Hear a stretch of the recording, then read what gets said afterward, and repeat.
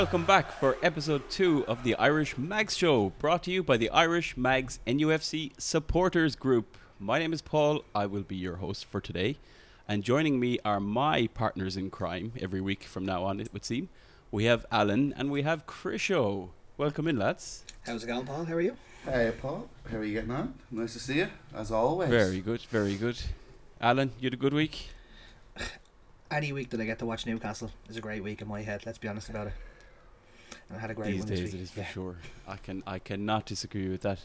What about yourself, Krisho? I mean, I know you had a good week, but I think you've had a good weekend as well from what we're picking up. I think there was pints as well on a couple of different days. Am I wrong? There was a particularly large amount of pints.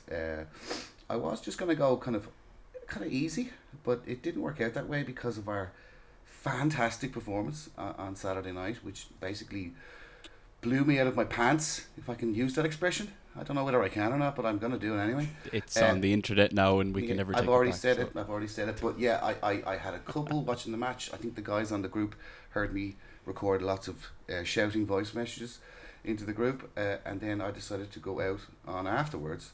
And I don't remember anything until yesterday evening. Fantastic, brilliant weekend, and I thank Newcastle for every inch of it, every minute of it. Brilliant. Do you think Eddie Howe knows the impact his high-performing Mags and all of his coaching efforts and everything they do on the pitch is having on your social life? No. Your liver. I think I'm going to be on the injury list too very soon, and not be That's able to drink ever again. But look, at long may it continue, gentlemen. Yeah, and I'll keep at it. And as you can tell, a little bit, like I said to you, I am a bit sick, but I've only myself to blame essentially for being out for the whole weekend, drinking, celebrating Newcastle, shouting at strangers in the street about how good we are, etc. Look, we would never get in your way, and judging by the amount of Lemsip we've seen you drink before we started recording, we're not responsible for anything this man says tonight. I'm a little bit wobbly. Yeah, especially bearing in mind, like, we don't have Tev here with us this week, so the listeners may notice that Tev isn't here to keep an eye on us. We're officially free reign, and we can do and say whatever we want. Yes, we can. Yeah, kind of. Yeah. And we already did. Yeah. Super, right. We'll move on.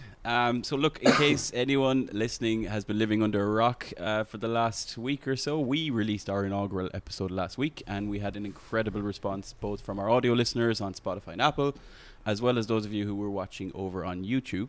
So we want to thank everyone that's listened to us so far. Everyone. We've gotten great feedback. Lads, did you know that our audience has stretched beyond Ireland and the UK as far as Australia and the US? I think it's safe to say the Irish Mags have gone global. You weren't expecting that now, were you, lads? I love it. Not this quick anyway, no. Global this quickly. Brilliant. No. Unless now either of you have just direct relatives living in Australia or the US, No, and you've just been begging them to nothing to do with listen. me. a couple of colleagues in Malaysia that they kind of knew that we had this group and everything else, and they love it. They love it, and they support Villa and Man United. And there I go with the Man United thing again, but it's true. Always bringing them up. Always on his mind. We're like 3 minutes in. Yeah. But I know. Right. I thought we're going to have I'm officially going to start off a brand new tradition on this show, on this podcast, which will be that Krisho has to put a euro in the jar every time he mentions Manchester United. Into the Christmas drink fund. Yes. Excellent stuff. Well, look, thanks again for everyone who tuned in, obviously last week and this week. Don't forget to drop us a follow or a like or subscribe wherever you're watching or listening. And if you have the opportunity to rate the podcast as well, that would be great. And one other thing, be sure to look out for Irish Mags NUFC on all of the socials. We have producer Cahill at the wheel on a lot of the socials. Mainly, I guess it's because most of us here are too old to do TikTok. But good man Cahill is absolutely playing a blinder out there. I don't really understand Excellent. TikTok.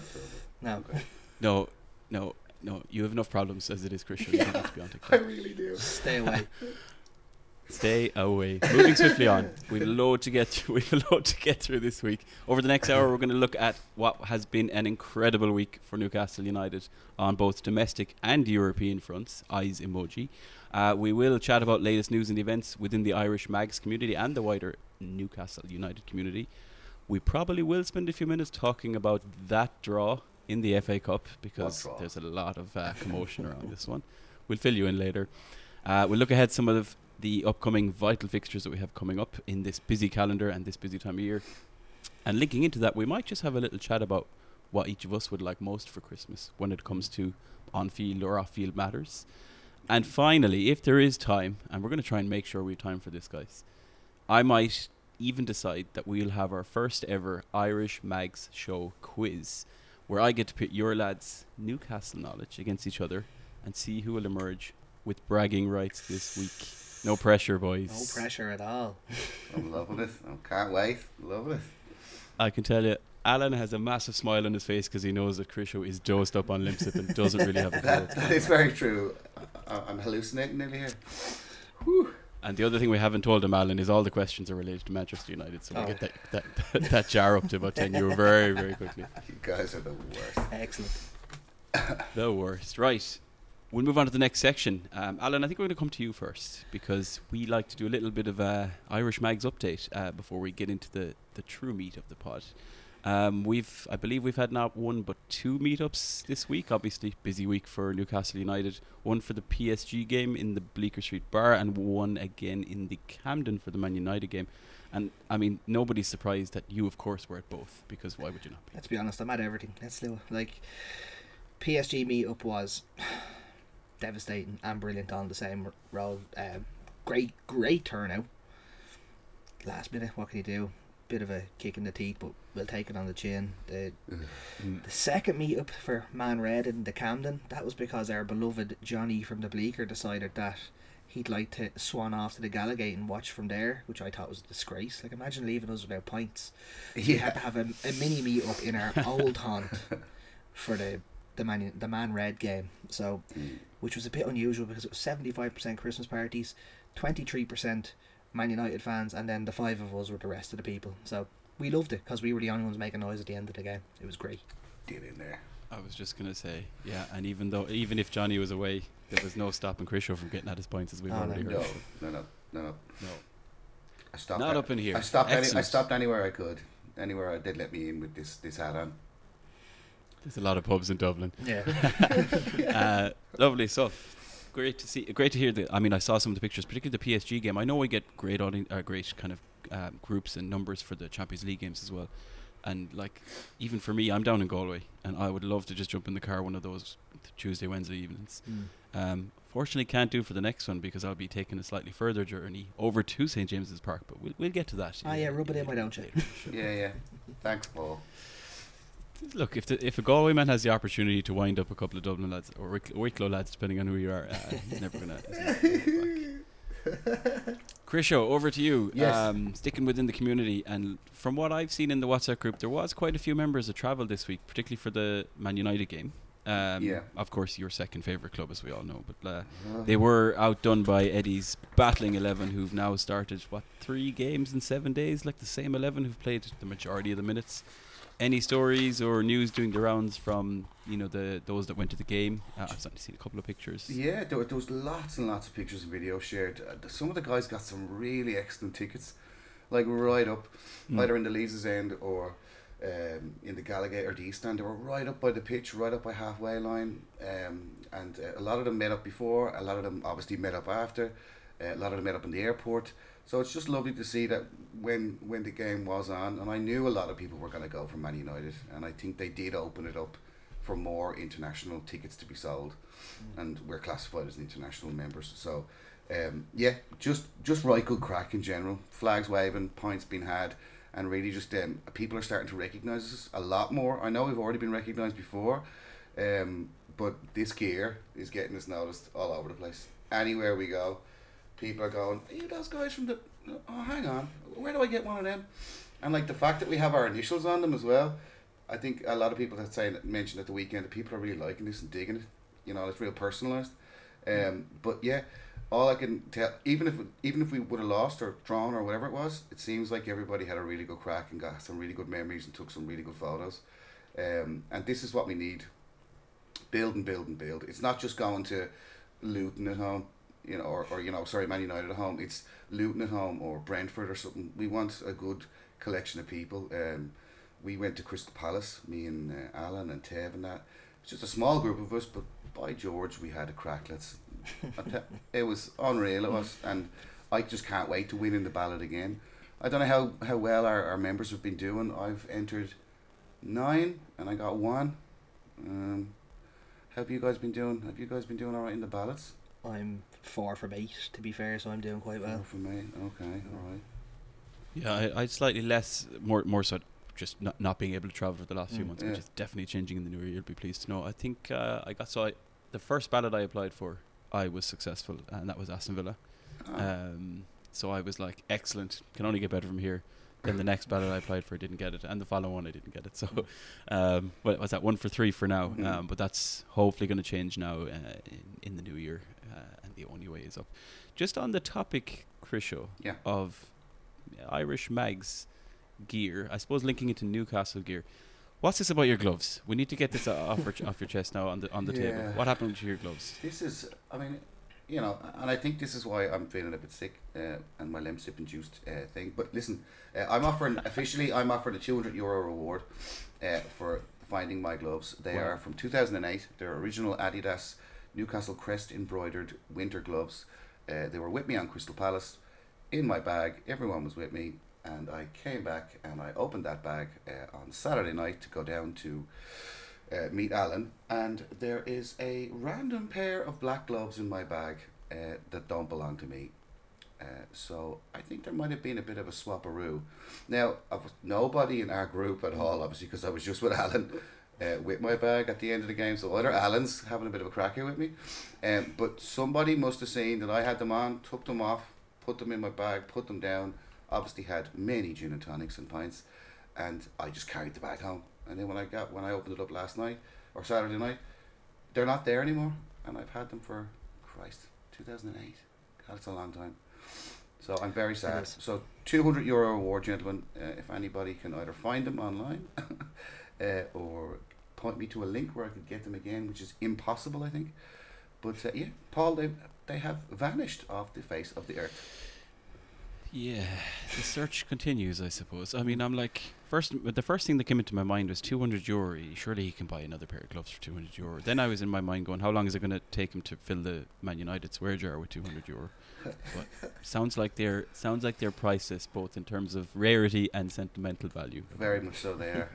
In fact, I was heartbroken, and I told Al, I still haven't got over it. To this point, I just can't believe it, because you know when you go to reach for something because you know they're there, and you go, they do. What are these? I mean, don't get me wrong, these gloves are pretty nice, but they don't belong to me. I was like, where's the crest gone? So yeah, I think we've inadvertently come up with a title for this week's show, which is going to be "The Gloves Are Off." Yeah. Oh, Paul! Oh, that's too soon. Too soon. You should be ashamed of yourself. Well, if anybody has seen Chris Show's gloves around Newcastle, Dublin, Ireland, the internet, anywhere at all, please get in touch, and fingers crossed they'll turn up. Lovely. Right. Now we get to talk about a couple of interesting topics, lads. It has been one hell of a week for Newcastle United fans. I feel like we've had an incredible 2 years, but like, you know, when we recorded episode 1, I was buzzing. Obviously, it was pre PSG, so we had that little deflation at the end wasn't in our minds. We were just coming off the back of a 4-1 hiding of Chelsea. We then moved on. Obviously, we saw what happened in Paris, and we know how that turned out. But obviously, a lot's happened since, as well as the Man United game. Let's start with the PSG. We're going to touch on it just for a couple of minutes. I know it feels like a long time ago, but we were, I suppose, we're conscious we haven't had a chat about it together. And I think, Alan, we could probably start with you. Really, just thinking about that performance, which it sucks to how much that's been overshadowed by that decision at the end. But that performance of those 11 lads in Paris, in the Parc des Princes, where PSG have been outstanding. Tell me what stood out for you watching that last week. What stood out was absolutely everybody on that pitch. We were just amazing from first whistle to last whistle. Bar an unfortunate, terrible decision by a referee. We're leaving Paris with 3 points, which no team really does, let's be honest about it. But let's be honest, if someone had turned around when this draw was made and said, right lads, you'll have on aggregate, you'll beat PSG 5-2, with a 17-year-old becoming the third youngest Englishman to play in the Champions League. Would you have taken that? There's no question about it. We would absolutely have snapped the hand off of absolutely everyone. Like, don't get me wrong, from first whistle to last whistle, we defended unbelievable. It was just resolute defending from whistle one. But don't listen to that Teenage Mutant Ninja Turtle Mbappe. I don't care what anyone says. We had a couple of chances. We arguably should have scored 2 goals. Isak missed a bit of a sitter in the first half, but he made up for it with a set finish from Miggy's shot. But as a former striker, I can tell you for nothing that goal will mean so much to Alexander Isak. There's nothing better as a striker to follow in a ball that a keeper has spilled and slam that thing home, because you're in the right spot at the right time, and it's exactly what you're taught as a young fella. Get in there, and if the keeper spills anything, you hammer that thing home, and he done it on the biggest stage. Another special mention, Jamal Lascelles, outstanding in Paris. Had Mbappe in his pocket. Nobody in their right mind would have thought they were going to say that 18 months ago, 2 years ago. He was amazing. Wasn't to be at the end of the day to get 3 points, but we all would have taken that point before the game, so it's tough to take, but we'll definitely take it.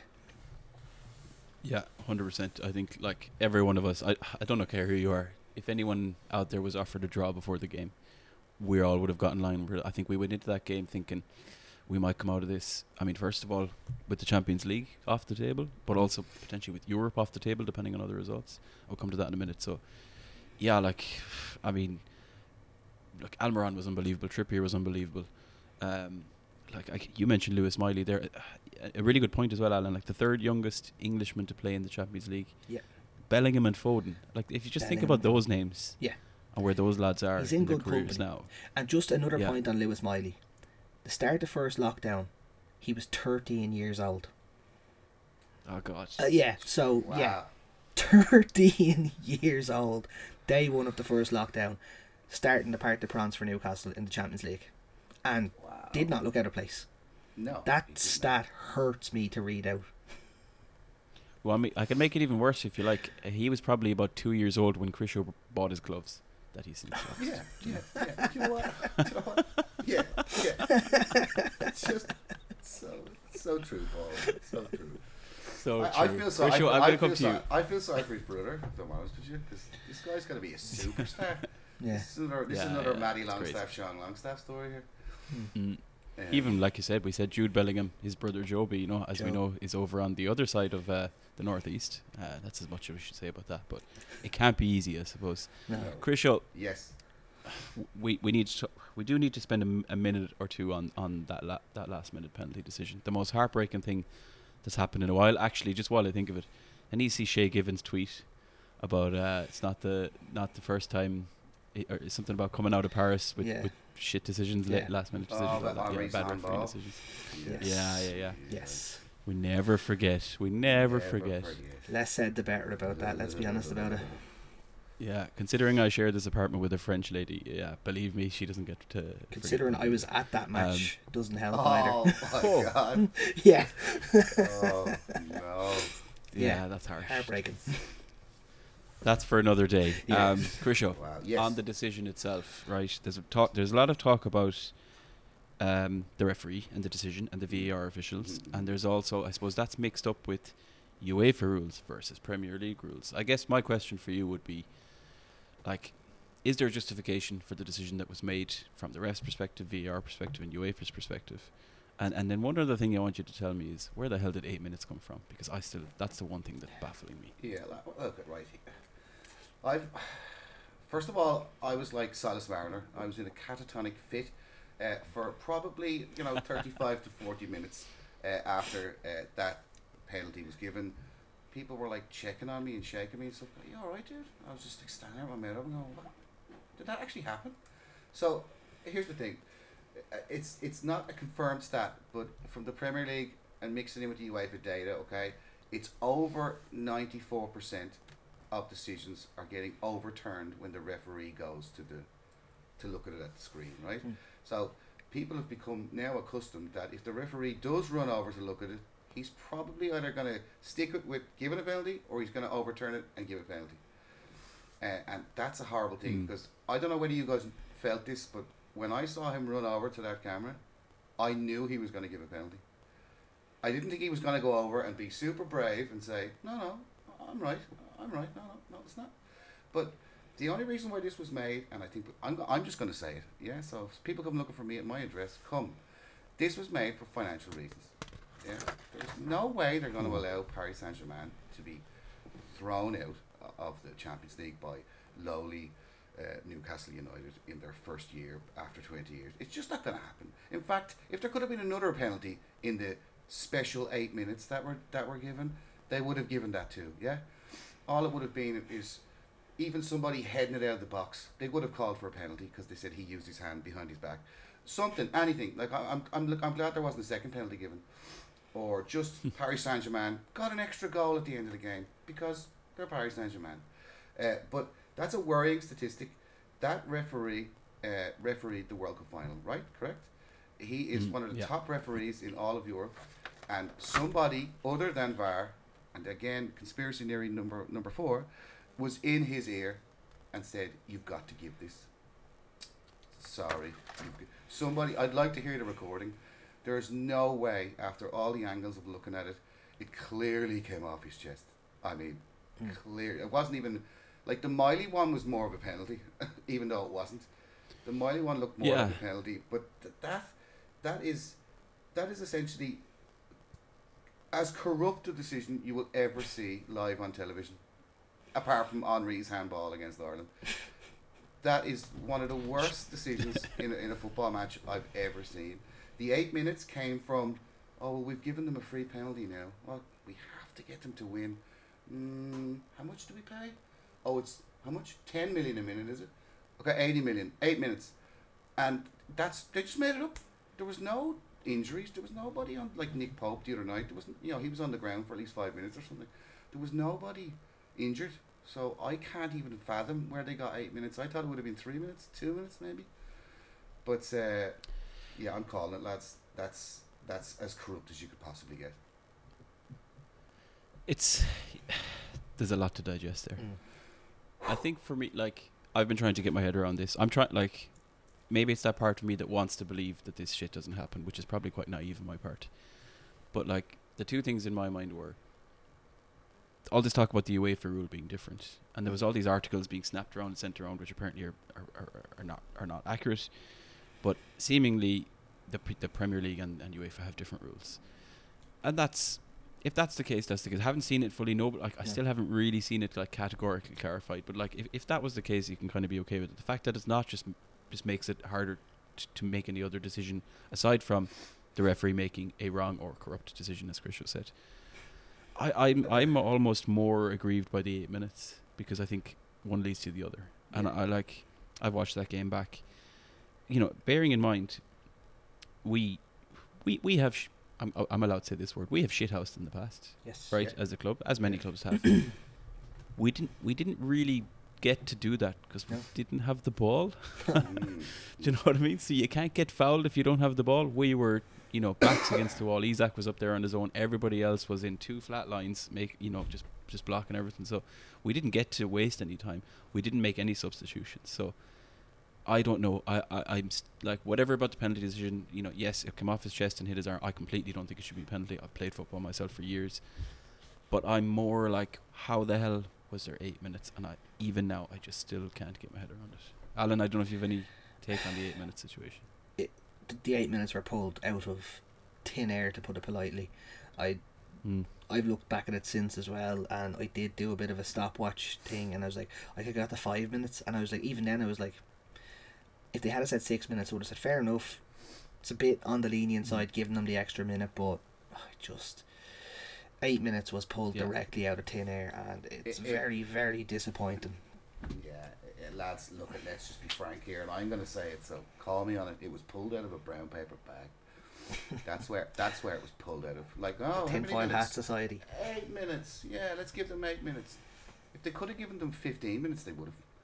And what are you going to do? What are you going to do? Nothing. And until we're owned by a country. Lucky we're not, is it?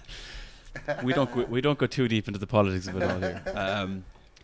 I think the one thing that the one really positive thing to take away was Eddie Howe's post-match, like not reaction, but like how he handled it. Yes. And obviously, he's no stranger to the fact that Arteta absolutely blew a gasket a couple of weeks ago and threw all his toys and was still going on about it 10 days later.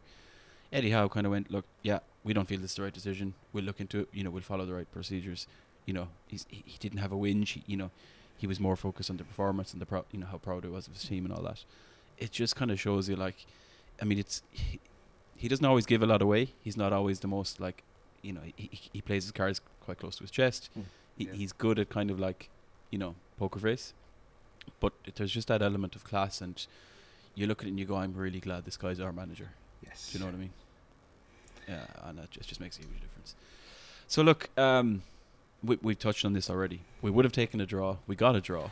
The draw means a lot. And Alan, I'm going to come to you for this because, we could have walked away from that game out of the Champions League. Potentially could have walked out of that game completely out of Europe.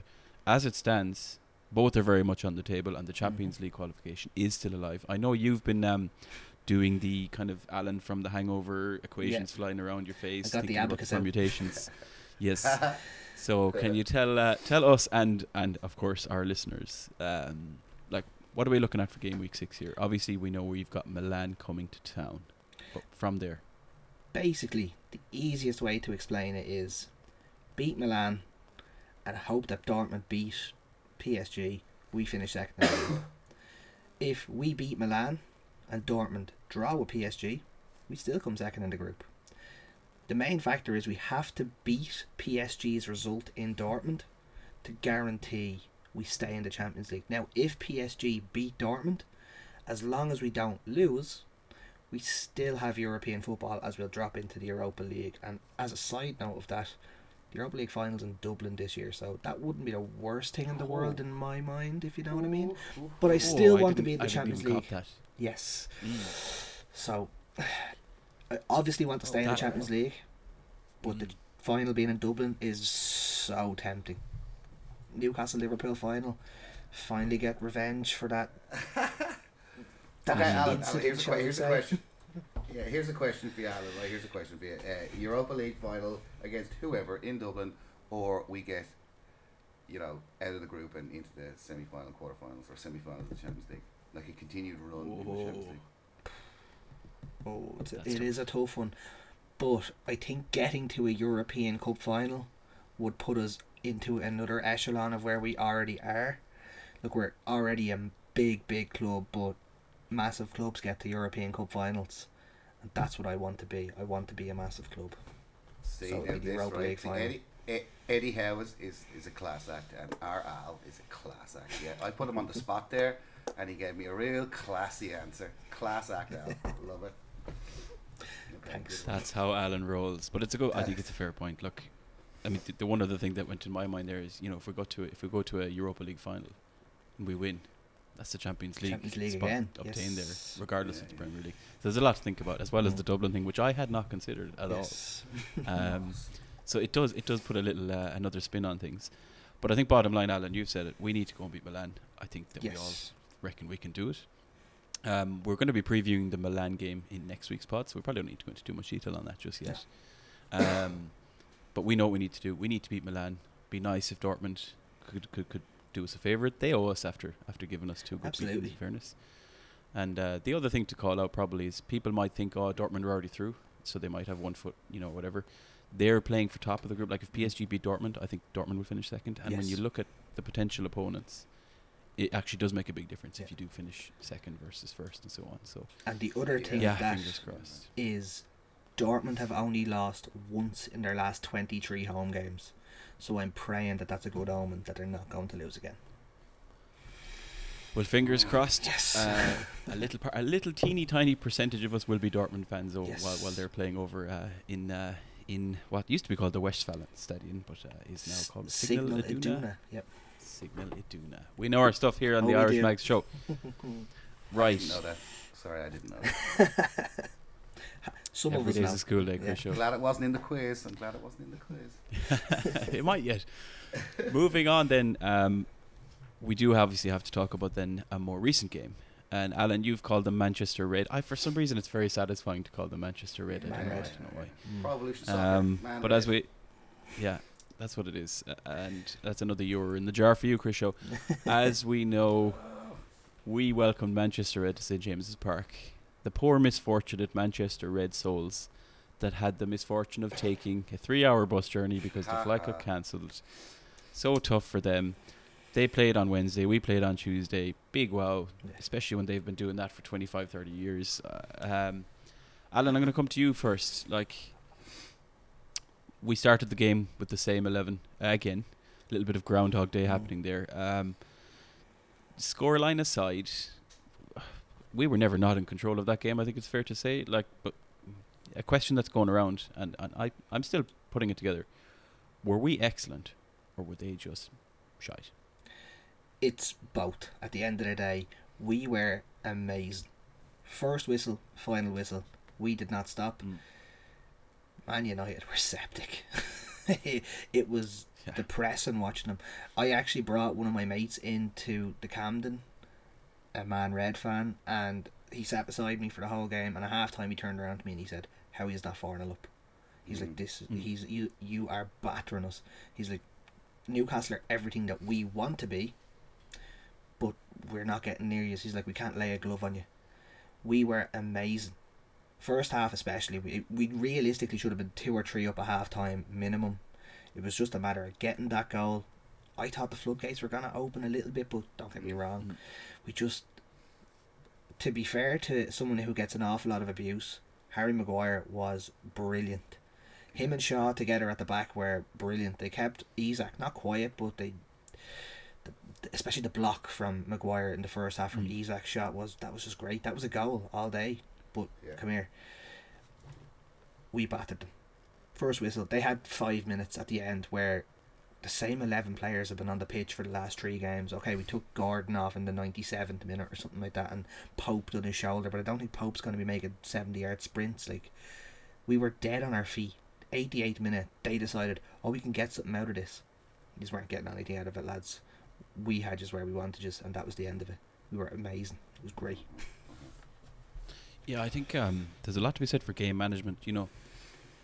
This wasn't a game where I know there's a lot of we should have been 4-0, 5-0, but it wasn't like we were doing everything we can to go and beat them 4-0 and 5-0. We were in control, right? Our midfield comfortably in control. The wing backs caused absolute havoc. Yes, we should have scored more, but there was also parts of the game where I felt we were happy to just keep the ball. If they're not going to work harder to get it back, we'll hang on to it because I saw moments where my initial reaction, sometimes it's that gut instinct of why isn't Anthony Gordon kind of tracking back? It might have been when Anthony came on or something, and then I'm like, these guys are taking those moments in between 2 minutes here and there to just catch the breath, manage their own fitness, knowing that there's a good chance I need to play 95 minutes tonight. So I think that there's an element of we were completely in control of the game, but I do think there was moments where we were especially when the goal went in, obviously we were happy to recharge whenever we got that opportunity at an individual level whenever the ball was on the other side of the field and vice versa, which is really impressive because these guys know, and Eddie knows their limits physically and mentally as well. Absolutely. Chris, I'm going to come and talk to you. Thanks, Paul. I'd love to hear, I suppose, who stood out for you individually from a Newcastle perspective, but then I'm going to start to pick your brain about there's a couple of players I want to talk about on the Man United side of things. Alan just said it there. He was there with one of his mates who's a Man United fan who sounds like he was jealous watching us. And if I was a Man United fan watching Marcus Rashford, that I would be feeling very different about him and about Man United and about the coach and everything coming out of that game, way more so than coming into it. So let's start by I suppose, Christian, who stood out for you individually in that game for Newcastle? Jolint for me was Starman, and just based off your question, Paul, and Chelsea got shown up for the group of disjointed megastars that they are, Man United, or Man Red as it were, got shown to the disjointed squad of footballers, let's call them, because they didn't really perform or play football the other night. They were blown off the pitch, like Alan said, by character, strength, teamwork, everything that you want a football team to be. We are And that's the most proudest thing that we can have about our football club. We do now have a football club and a very, very good football team that's getting lauded every week across Europe for the way that we stick together. If you look at Garnacho versus Almiron, if you look at Rashford versus Gordon, if you look at that young lad, the guy, what's his name, Manu? Manu. Yeah. Manu versus Miley, right? Right. Let's start with the two wides. They couldn't care less from probably about 10 minutes in. It's like as if they didn't like what they've been told to do. And they were like, well, I'm not doing that. I don't care where we are or what this game is. I'm not doing that. And it was so evident. They never tracked back. They left gaps all over the place. Whereas Gordon and Almiron would run from, our goal line to their goal line back and over without even being told, because they're playing for the badge. And with Miley, that's so evident as well. With Miley gets the space to be so composed and controlled. I love the way he uses his right and left foot. He doesn't actually turn on either side. He's just like Gerrard, like I said last week. He's so natural in terms of a passer and a link-up midfielder. But Joelinton and Bruno give him that space. This Minu guy, he had headless chickens around him. I felt sorry for the young lad.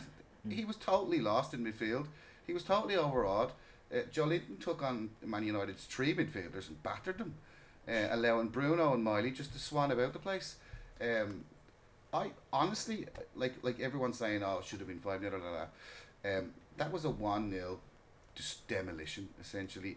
And I'm gonna say it, I haven't been more proud in a long time. I'm very proud every week because we're so exceptional. But this was the real top, because I really love when we play Man Red and we beat them. I thoroughly enjoy it more than pretty much every other team, and that made my weekend. That was because just the level of performance. Don't mind about the score so much, but the level of performance and how we controlled it from minute 1 to minute end. It was just masterful coaching, masterful, and I'm so proud of them. And it's always been a fixture that's carried a hell of a lot of meaning. Yeah. Regardless of where the clubs were in the table, do you know what I mean? And regardless of where we were in our journey as a club.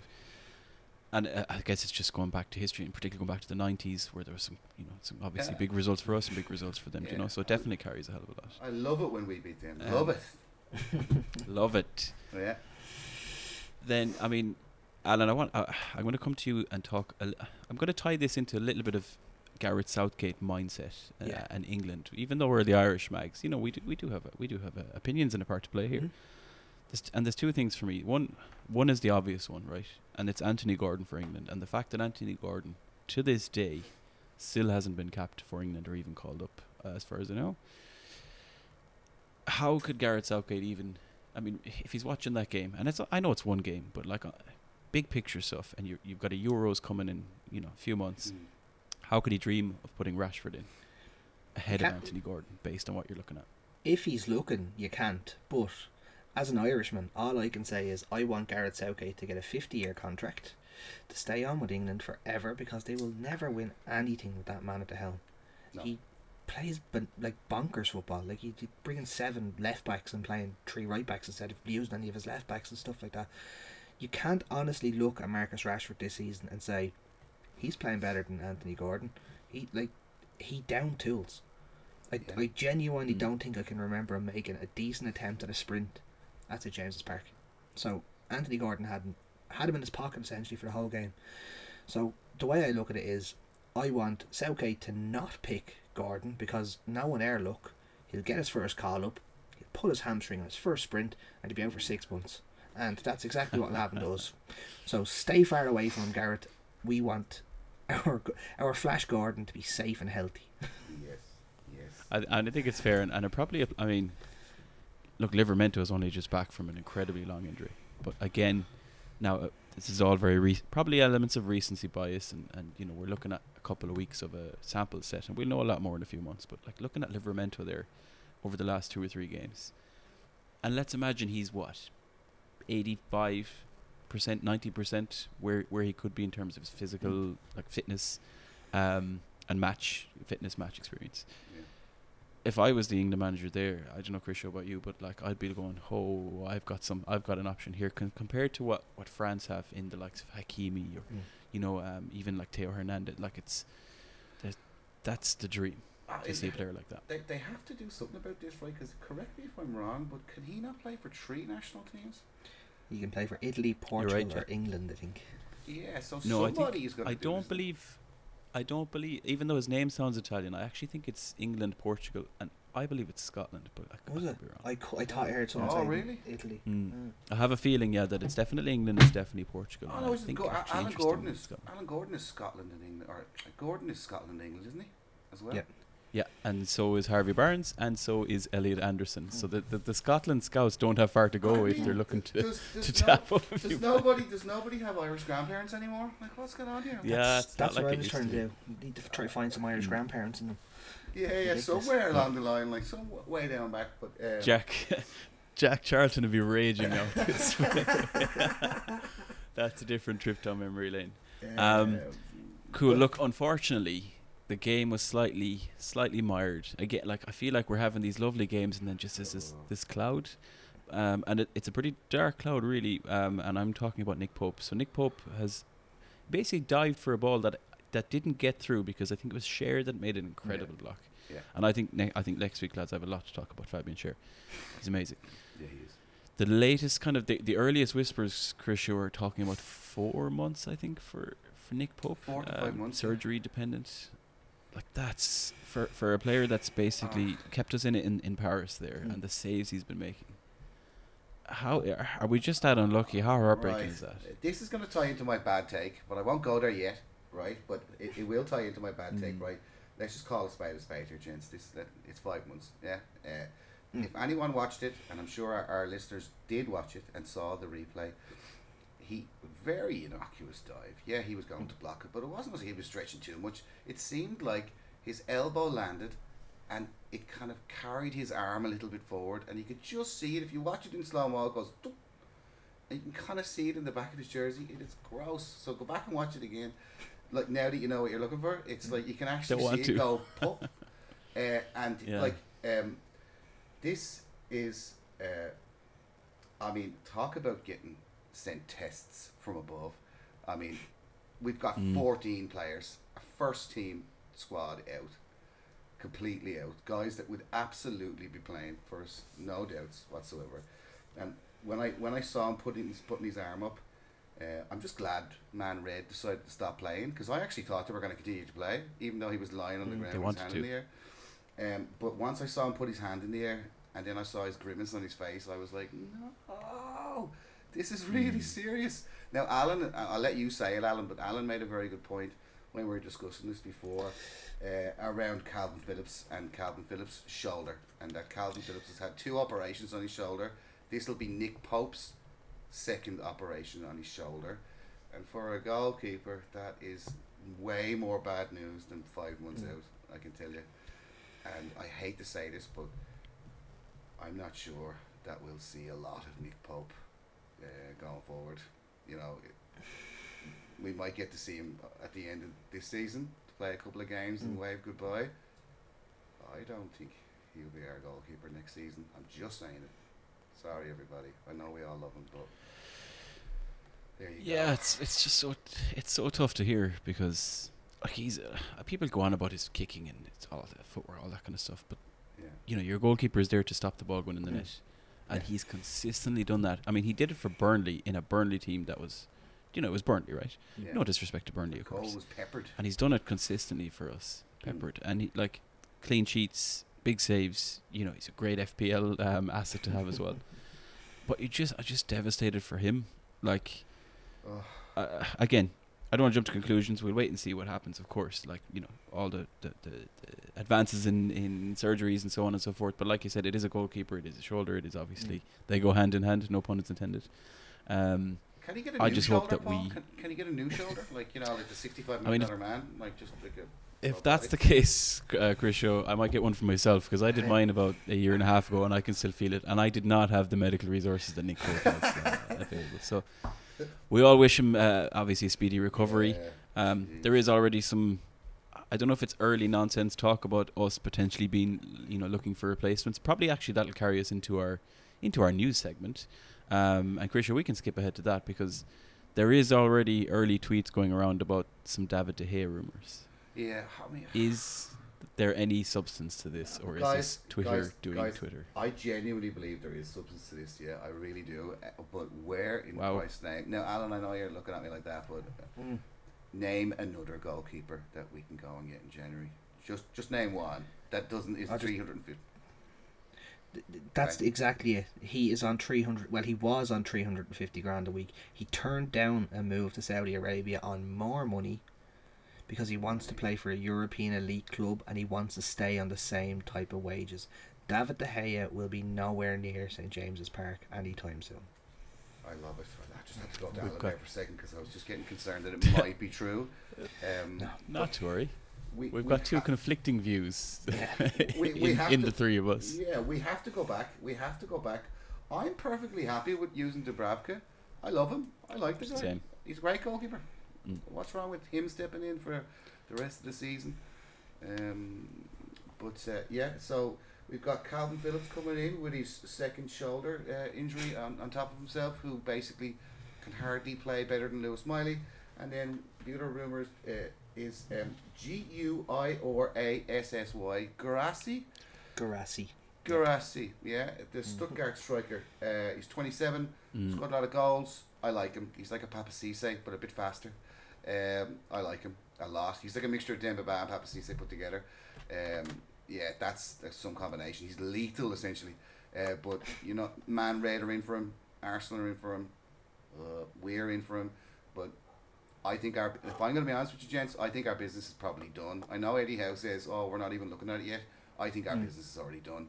I think on January 1st, 2nd, 3rd and 4th, we'll have 2 or 3 players in the window. Straight away. Alan's crossing his fingers. Yeah. I think he's I love the reference actually, the I suppose the comparisons between Papi Cisse and Demba Ba. I mean, if we had either of them, we'd be delighted. Yeah. Wow. There was talks of Papi Cisse actually training in Macclesfield a few weeks ago, but it's that ship is probably sailed. Yeah. The only thing I've heard on Guirassy is 62, I think. 38. 62. Yeah, it might be slim, but I wouldn't be putting any hard-earned cash on it. The one thing I did hear about Guirassy is, I don't know if it's Guirassy or Guirassy, but I believe he has a 15 or 17 million release clause. Yeah. But that would have to be paid up front, and that's something that we've watched out for in the past. The flip side of that is, and I don't know the ins and outs, but does a new calendar year mean that we have a bit more leeway? I'm not sure, but only time will tell us. The other thing about Guirassy is he's also off to the AFCON, so if we go and sign him, we lose him for a month of the season as well. So I can't see that one happening either, unfortunately. Hate to put a dampener onto that. Papi Cisse it is. Super stuff. Nice. Right, lads. We'll continue with I suppose that, because that took us up to head to January, and there's been so much this week between PSGs and penalties and Man Uniteds and goalkeepers and everything that goes on in a standard week as a Newcastle fan. Yeah. Just to top a little cherry, Alan, onto the icing of this cake that is laced with ingredients. There was a little FA Cup draw, and I think I didn't actually watch the draw live, but I know that a tie came out that said Arsenal are welcoming Liverpool. I think it's Arsenal at home, and you're like, that's the biggest tie of the round. False. Newcastle have drawn Sunderland in the third round of the FA Cup. The first time that we will meet in 8 years. And Alan, I'm going to come to you for this because you're the man with all the facts. So basically, we've all been dreaming of this day since we came up, and they went down. As Dwight Gale said, the Mags are going up and yous are going down. Okay, so let's be honest, our record against them recently has been quite atrocious, to put it politely. We've lost 6 of the last 7 and we've won winning 10 against the old enemy. But they were. I like how he starts with the positives, Krisha, doesn't he? He really gets it. I see writing these down. This was all under the stewardship of Mike Ashley, and as we all know, that man definitely cared about Newcastle and always wanted to see the best of us. He did all right. This is our new owner's first attempt at some bragging rights locally. I can safely say Amanda and Merdad will turn around to Eddie and say, look, it's not going to affect your job in any way, but we really, really, really need to beat this. It's a massive, massive game, and it's a weird one to say. Like, you always say, oh, you want your local rivals to be relegated. I hate to admit this, I'd love to see Sunderland come back up, because it's 6 points guaranteed every season at this stage, because we will beat them, and we haven't had it in so long. It's a massive, massive game for us, and I just cannot wait. It's definitely going to be the early game. I don't think they're going to give us a 5:30 p.m. kickoff for that, because I don't think Northumbria Police will allow that to happen. It's going to be the early kickoff, so it's looking like January 6th, probably the 12:30 kickoff. Yeah. Come here. We're all looking forward to it. It's going to be amazing. Oh, wow. That's going to be some meet-up. That's going to be some meet-up for the Irish Mags, lads. Oh, it certainly will. Holy Jesus. That is a hell of a meetup. I can tell you now, I'm travelling somewhere for that. Don't book anything yet. This is just Alan speculating that it's on at 12:30 on the 6th of January. And we trust what Alan says on this show, but just don't spend any money on it until everything's confirmed. But it does make, like, my recollection of our recent FA Cup third round exploits have been Sheffield Wednesday and Cambridge over the last couple of seasons. It's not always something we've maybe done well in or potentially prioritised. I don't know. This is totally different. As well, as well as the fact that we know Eddie and team want to go out and compete on all fronts, as stretched as we are. To add Sunderland into it. Paul, I heard a thing over. I'm sure our listeners heard it too. This is going to be Mitrovic's debut. He's only going to play one match for Newcastle. He's going to score a hat-trick. He's then going to headbutt. He's going to headbutt somebody and get sent off, and then we win 3-0. Hooray, Mitrovic! Thanks a lot. Thanks for coming. We may as well bring Jack Colbeck back as well. Like, we're already bringing. We've already decided to bring back. We've already decided to bring back Pape Cisse. Krisho, hold on to your bad takes for the section that's going to come up. Yeah, look, as if January isn't going to be interesting and exciting enough, depending on what goes on in Europe, depending on what goes on in the transfer window, injured players that have to return, which is going to feel like new signings when you bring in the likes of Barnes, and even I feel like Callum Wilson hasn't been there for ages. It's probably been about 4 games, but it just feels like a long time. So January is going to be a big month for Newcastle United, and definitely here in the Irish Mags. Oh yeah. Speaking of the Irish Mags, we're going to move on to the next section, which is our community spotlight. And for me, to be honest, this is one of my favourite sections of the show, because we get to talk about the now famous Alan's Crack of the Week. Oh dear, I've said that out loud.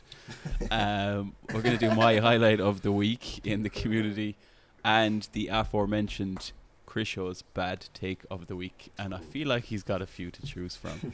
So, Alan, I would like to come to you first. Tell us Alan's crack of the week. The crack of the week can only be one thing. So we were very, very heavily outnumbered in the Camden on Saturday night for the 8 p.m. kickoff. As I said, it was 75% Christmas parties, 23% Manchester United fans, and then the 5 of us sitting there going, oh dear God, we need to win this game. So the first 10-15 minutes you could hear we were getting a bit of abuse, but as we were getting on top, as we were battering them, the easiest way to explain it, as we were battering them, all you could hear was us cheering at the telly. Then all of a sudden a couple of Arsenal fans joined in with us and were like, we hate Man Red too, so we're going to join in and we want you to do well. Now, I reminded them of Arteta's meltdown and they soon disappeared. But come here, what are you going to do? I had to do it. So my crack of the week is the final whistle. Myself and Dean just screaming at the top of our lungs as the Camden emptied. It was beautiful. It was just such a sweet moment where I'm going, yes, we have absolutely ruined all of their nights. They're all going home to give out, and I'm going to have a couple more pints and have a great night. That's my crack of the week. Yes. Love it. Like it's for me it reminds me of probably my highlight of the last few years being a Newcastle fan. I was at the Spurs game, the 6-1, where we're 5-0 up on 21 minutes. And I watched fans walk out of that stadium 21 minutes into a game. And it reminds me of that, Alan. I mean, fair play to them for hanging on that long. Maybe there was some free drink or they were at a function or something. The fact that no free drink in the candle. But obviously, no free drink. Not yet. But yeah, that's quality. And fair play to those that turned up and got to do the Jacob Murphy wave. The wave. They all walked out the door. Yeah. Love to hear that. Super. We'll jump onto my highlight of the week in the Irish Mags community, and I need to shout out Cathal again. So Cathal is our man behind the scenes, and I mentioned it already. You know, because us three on this show are of a certain age, TikTok is a bit of a mystery to us. Well, I'm speaking for myself mainly, but I had to say some of Cathal's TikToks that he put out there already have been cracking. He's obviously put out an intro one for us with some interesting / questionable avatars representing the three of us. We did see some of the ones that didn't make it, so maybe in hindsight it's actually not that bad.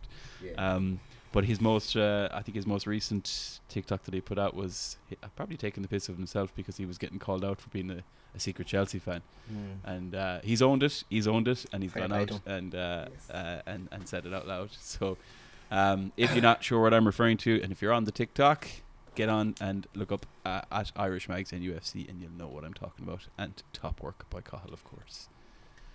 Now, the moment we've all been waiting for episode 2 and this week, Crisho, I need to hear, and Alan needs to hear, and our listeners need to hear your bad take of the week. Yeah, this is an interesting one. It isn't as... Yeah, look, I'm just going to go with it, okay? Okay, we got 14 injuries.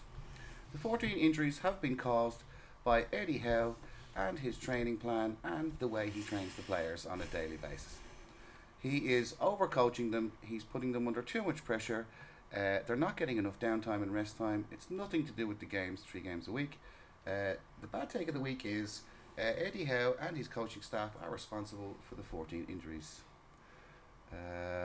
Okay, now take a breath there, right?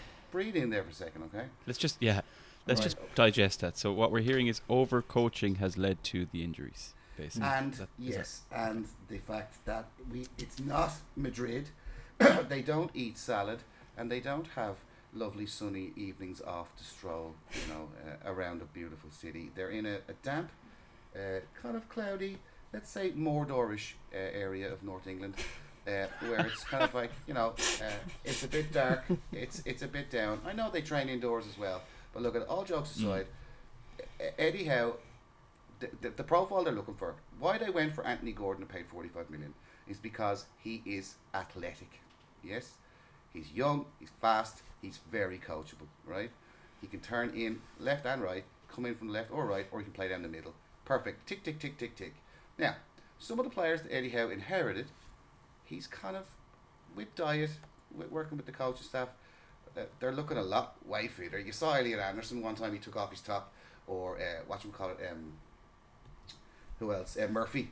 These guys they're all ripped. Every one of them, they're all like tanks. Look at Jolinton, God. But essentially, the bad take here is, this is like Derek Wright numbers, and I think all our listeners will know what I mean. This is 14 injuries, yeah?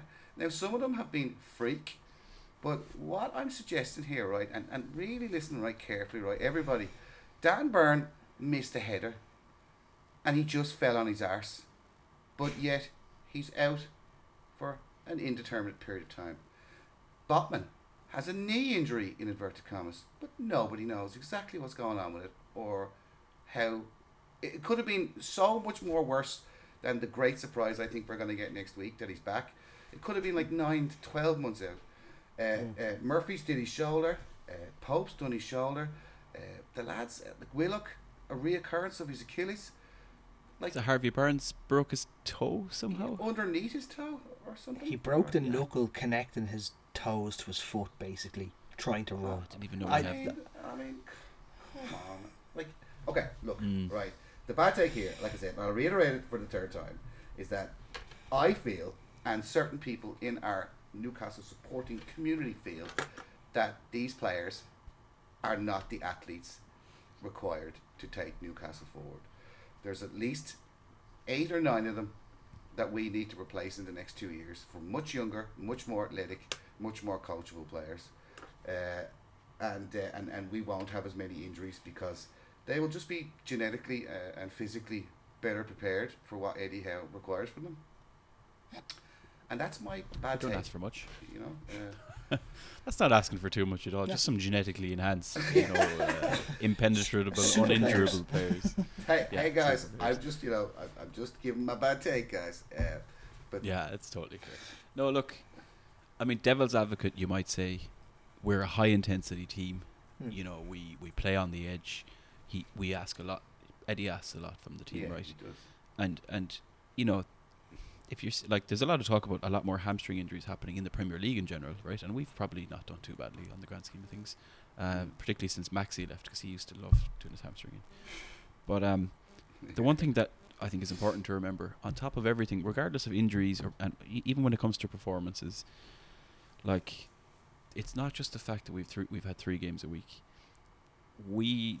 This is different to a Champions League group that might have had, and no disrespect, Red Star Belgrade, or, I mean, I was going to say Copenhagen, but they're even beating Man United. But like, if we had slightly lower level of team or lower level intensity in those games, you might say something. But we're going out and we're playing PSG, Milan, Dortmund, and then we're going off into the Carabao Cup. We're playing City, United, and then Chelsea coming up. Like, the physical toil of these big games, and then add to that the mental toil of like the continuous kind of we go again nature of it, right? On top of the emotional trauma of penalty decisions and like, there's so much there, and we could go out now, and we're going to talk about Everton and Tottenham shortly. We're going to spend just a minute or two on those 2 games because we do feel like we already know the likely 11s. We could go out and lose both those games, like, genuinely. Like, Everton's a hard place to go. There's an awful lot going on in that club. Tottenham, they're obviously just come out of a really good draw with Manchester City, so like, people need to be okay with that. We've outdone ourselves again, you know what I mean, and we're still stretched as it is, and I think rather than jumping to conclusions of like, oh, it's the coaching and it's there's a lot going on here, and we talked about January. Let's all get to January. That's the way I feel about it. Absolutely. Yeah. Super stuff. Thank you for that, Krisho and Alan, for crack of the week and bad take of the week. There'll be more on those next week. Right, we're into the latter stages now of the pod. We'll do a quick preview on. We've actually 2 games. 2 games will be played and completed by the time we get together to record again, lads. So, yes. Alan, I'm going to come to you to talk about Everton. As I mentioned, we have Everton away in Goodison Park. Yes. Who have a lot going on. I think we all, unless we're picking up that there's any players due to come back, I think we have an idea of the lineup. So where I'd come to you is, how do you think we'll get on against Everton? And you know what? I'm gonna get a prediction off you so I can hold it against you. Yeah. Basically, I do think we might see Louis Hall come in and take over from Trippier, who will get a rest, because 33, 34 years old Trippier may not have the legs that we all wish he had, but it's the only change I can really, bar Dubravka obviously coming in for Pope because obvious reasons. But yeah, they're the only changes that are going to happen. My prediction is going to be a draw. I'm going to go with a 1-1. Listen, in their last 6 games, Everton have 4 wins, a draw and a loss, and the loss was 3-0 to Man United, and that was the most ridiculous 3-0 loss I'd ever seen in my whole life. They actually battered United and just couldn't score. So I'm gonna say, listen, we get a point, get out of there. Goodison is an awful place to go to. They do have very, very good fans when they're behind the team. They seem to be behind Dyche and the team at the minute, so it will be a tough place to go to. So the only thing I can say is, no, don't get me wrong, we've gone there before and pulled results out of the sky. Could well do it again, but hand over heart, I'm gonna go with a 1-1 draw. It's kind of a game for centre backs. One of my memories is that game where Lascelles score an own goal? Yeah, and a goal. And hit off his chest, and then he went up and he scored because it hit off the same guys. Yeah, and the other one was it Florian Lejeune that got those 2 late goals? Yeah, 2 bicy's. So keep an eye on. Look, if you're gonna now again, you do what you want with your money, listeners. But if you wanted to put on a sneaky bet, maybe back in a centre half to score wouldn't be a bad option. Chris Shaw. Yeah. Also away from home, this time to London. Yikes. On Sunday we go and play Tottenham. Again, not going to be much between Thursday and Sunday, I would suspect, with lineups. Maybe there's rotation from one game to the next, but I suppose to give us your take on how do you think would fare up against Tottenham, what you expect to see, and of course predictions so that Alan can hold that against you when this one goes wrong. I expect to see Botman back at 5 at the back, or Dummett in there 5 at the back, 5-4-1 with, and Wilson's out for a while, isn't he? So Isaac playing through the middle, so 5-4-1. Now I know everybody listens gonna go, what? Now, and you think, why would we do that? Just soak it all up. Soak up the stadium, soak up the atmosphere, soak up the early pressure, catch them on the hop. Yeah, we'll switch it to a 4-3-3 as it comes into the second half, and I'm calling it, we will beat Tottenham Hotspur 3-1. 3-1, wow. Big calls. And again, you know, I mean, you mentioned in the bad take ratio, Tottenham are also ravaged with injuries, right? Yeah, and they haven't had some of the games we're playing, so Tottenham seem to fall over a lot of I know they've been doing well lately, but at home, just certain games, and I think they've always underestimated us for a long time, and I really believe that we're going to catch them on the hop next Sunday. Fingers crossed that we can get through Thursday relatively unscathed, because that's obviously we're asking a lot to get a prediction, you know, when there's a game to play in between that. Excellent, great. Well, look, if anybody is travelling, obviously they are both away games, so there'll be no crack to be had from the Irish Mags over in Newcastle. Other than that, though, Alan, and that'll take us up to our upcoming kind of events and announcements section. Alan, tell our listeners about any meetups, especially with those two away games. We may have an increased crowd turning up for the meetups. We may do. Obviously Thursday in the Bleaker, the usual. I will be there from say 7 o'clock, depending on how early I can escape from work. Do my best, you know yourself. Sunday is a 4:30 kickoff, I'm fairly sure. So that again, we will be meeting up from 3:30 onwards, really. So come here, if you're anyway around Dublin, get yourself into the Bleaker. I'm not too sure, but there may be some whispers of another meetup in other parts of the countries. So keep an eye on our socials and you will definitely know about that. Talking about the Northern Ireland Mags and maybe even the Connacht Mags having a bit of a meet-up for the Sunday game. So fingers crossed, as they say. There's whispers of Cork, I believe, as well. So keep an eye out on the socials and, of course, the WhatsApp groups. And Alan, one final thing. There is all the rumours of a Christmas meetup. I don't think anything's been officially finalised, but can you confirm these rumours are true?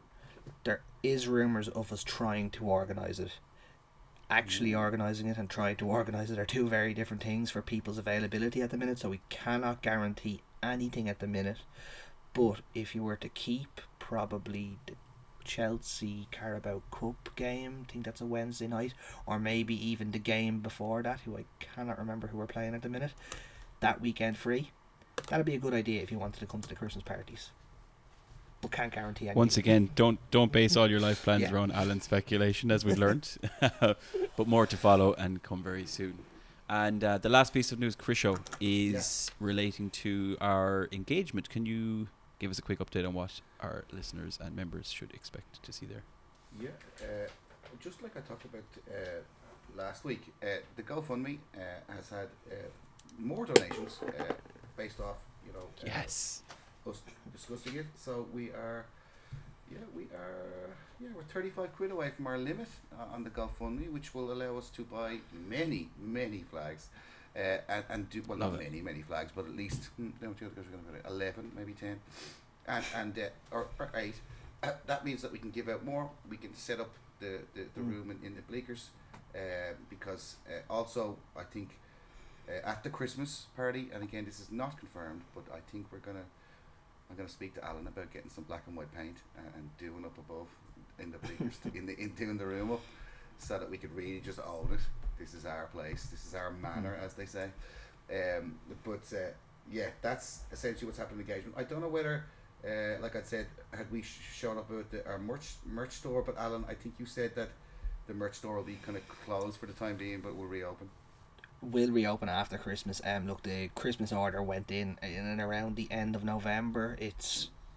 very, very hard for us to have a constant store open. So what happens is he'll open for block orders. When he hits a certain amount of orders, he'll throw the order in for us. But as you can see, the gear is top quality, and it's very, very warm, which I absolutely love. So yeah, it will be reopening in January. I can't give you a date yet, but I can say it will reopen for orders, and there may even be some new items being added, which I will definitely have to try model again, as I always do. Alan, you are, just because I think people were asking about it, about our gear and stuff. You are. I think I'm waiting for mine too. But yeah, this top here, there's going to be a silhouette of the Tyne Bridge. It's in kind of sunrise orange and yellow. It's one of the most beautiful things I've ever seen. Everybody. Yes. So we'll be rocking those fairly soon. But you can look to get them when it opens back up in January as well. Absolutely. But yeah, superb. And back to you, Paul. Shout out to I know Jamie does a lot of work in that space as well. Jamie does. He looks after a lot. Yeah. So, Super. And the final piece of news to share with you guys, again, looking forward to January. There will be another engagement survey coming up on behalf of the Irish Mags, where we'll be looking for your thoughts, opinions and feedback on all things Irish Mags related. So do keep an eye out. But again, as we said, not till January, but there'll be more information to follow. Yeah. Right, chaps. Chris, are you still with us, or is the limp slip starting to come out your ears? It is starting to come out my ear slightly, but it's been held in by this headset. I'm seeing two screens kind of shake in front of me, but that might be the Guinness I had at the weekend. I'm not sure. There's a mixed concoction of things. Yeah, well, I think we did promise the listeners that we would do a little quiz before signing off today, and I'm going to make time for it. We've gone a little bit over, but you know what? I'm going to make time for it, because at the top of the podcast I said that we were going to talk about what we want for Christmas, but I'm going to change it to what I want for Christmas, and it's to see you two fighting against each other to win the first ever weekly quiz, which we have entitled the Irish Magstermind Challenge. Love it. Love it, lads. So, Chris already has his thinking hat on. Alan, Yeah. I'm going to ask you to do the same. And lads, seeing as this is the Irish Mags, Yeah. the theme of our quiz is Irish Mags. So what I'm going to be doing is, I have a list in front of me of Irish players who have played for Newcastle in the Premier League era. I'm going to alternate between the two of you to give me a selection, up until the point where, if you can't get one, I'll probably give you about 10-15 seconds. Then it goes on offer, at which point it will be open to the floor. So this is basically Premier League era, which would be 1992-93 onwards. So we don't have to go back too far. And the list in front of me that I have here has 12 names on it. Is this Irish and Northern Irish, or just These Irish? are Republic of Republic of Ireland, okay. Republic of Ireland, yes. Had to get that just to be clear. confirmed. That's a fair point, yes. Just so this you is can Republic add it of into Ireland. Google now. I've seen your fingers moving. So eyes on me. We're going to start straight away. And because he's not feeling the best this week, we're going to go, and I'm going to go to Krisho first. Krisho, can you give me a selection, please? Stephen Carr. Stephen Carr is correct. 107 appearances for Newcastle gets you a point. Alan. Shay Given. Shay Given is in... No, it's correct. 463 appearances for the club. Krisho. Norwich red card, Kieran Clark. Kieran Clark, the man who apparently is responsible for Joel Linton's emergence as a centre midfielder due to that red card he picked up one day. Correct. 129 appearances for Newcastle gets you a point. Alan. Damien Duff. Damien Duff, 86 appearances for Newcastle. Really? Gets you a point. Yeah, quite a few. 6 goals. Krisho. It's a bad sign if his eyes are closed already, isn't it, Alan? Remember, guys. I mean, honestly, my head is swimming. Hang on there. I was going to say John Anderson, but it was a lot longer ago. No, we're sticking with the Premier League era, so it would be the 92-93 season onwards.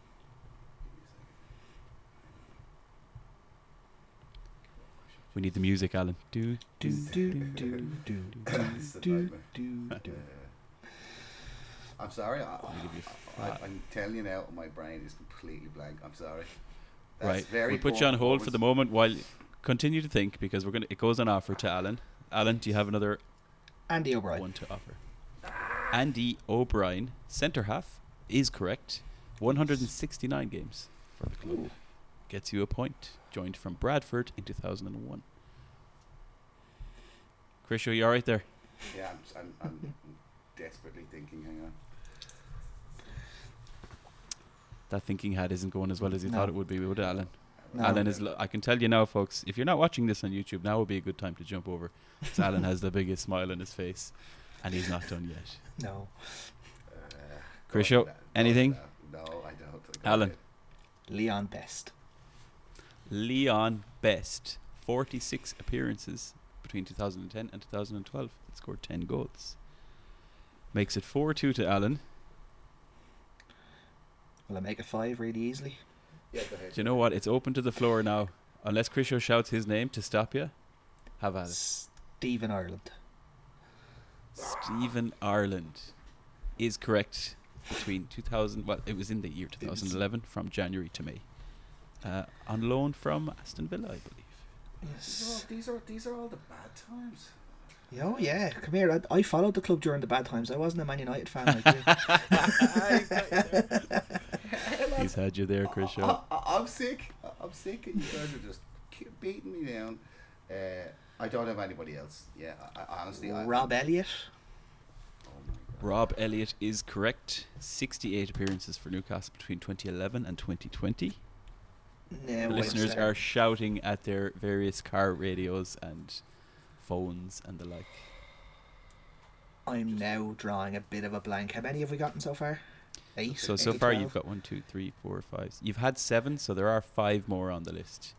What I would say to you is, sorry, I'm wrong. You have got 8. I hadn't marked Andy O'Brien. You have 4 remaining on this list. 2 of them I would definitely expect you to get in terms of the recency. Maybe we've forgotten about You'd be them. raging you didn't get one. I'm gonna start throwing you some clues. I'm gonna say, right. My limbs. Go on, Chris Shaw. Is getting it right. Jeff bloody Hendrick. Yeah. Jeff Shocking. lads. Jeff Hendrick, Yeah. the most recent Irish player. Irish Perlo. Do you know what I mean? Irish Pirlo. From 2020 to 2022, 27 appearances. Gets Chris Shaw back on the board, and it's 6-3 in favour of Alan. I'm going to give you a clue for the next one. There's one Oh, more. oh, There's oh. one more. Tev mentioned them last week. Daryl He Murphy. did. He didn't. Daryl win the Prem, Murphy. Did he? Chris Shaw, I can tell you, Daryl Murphy from 2016-17 season The made championship 18 season. appearances.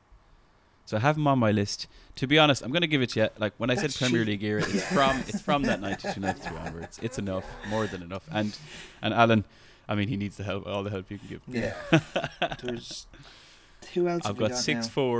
6-4 on the board, and there's 2 more, which I'm not going to lie, a little bit tricky, I would say. I know one of them is I think he was a tricky little winger and might have played 1 or 2 games for us. A blondie young flick called Alan O'Brien. I can tell you, Alan O'Brien made 12 appearances 12. for Newcastle between 2004 and 2007 before joining Hibernian. Gets He'd you a earn point, it. Alan. Yeah. Now I'm struggling. One more. So the one that remains on my list here is, I mean, I don't. He's probably the oldest in his age, and it's the one that dates back the furthest on the list. Oh. Is it David Kelly? He had to be I the can old tell one. you, Or- it's not David Kelly. David Kelly actually left before we come up to that Premier League. So we're going to go one more. I'm going to throw you a clue, lads. We are pushed for time. You may know this guy from his managerial duties in the Ireland setup, but not the first team.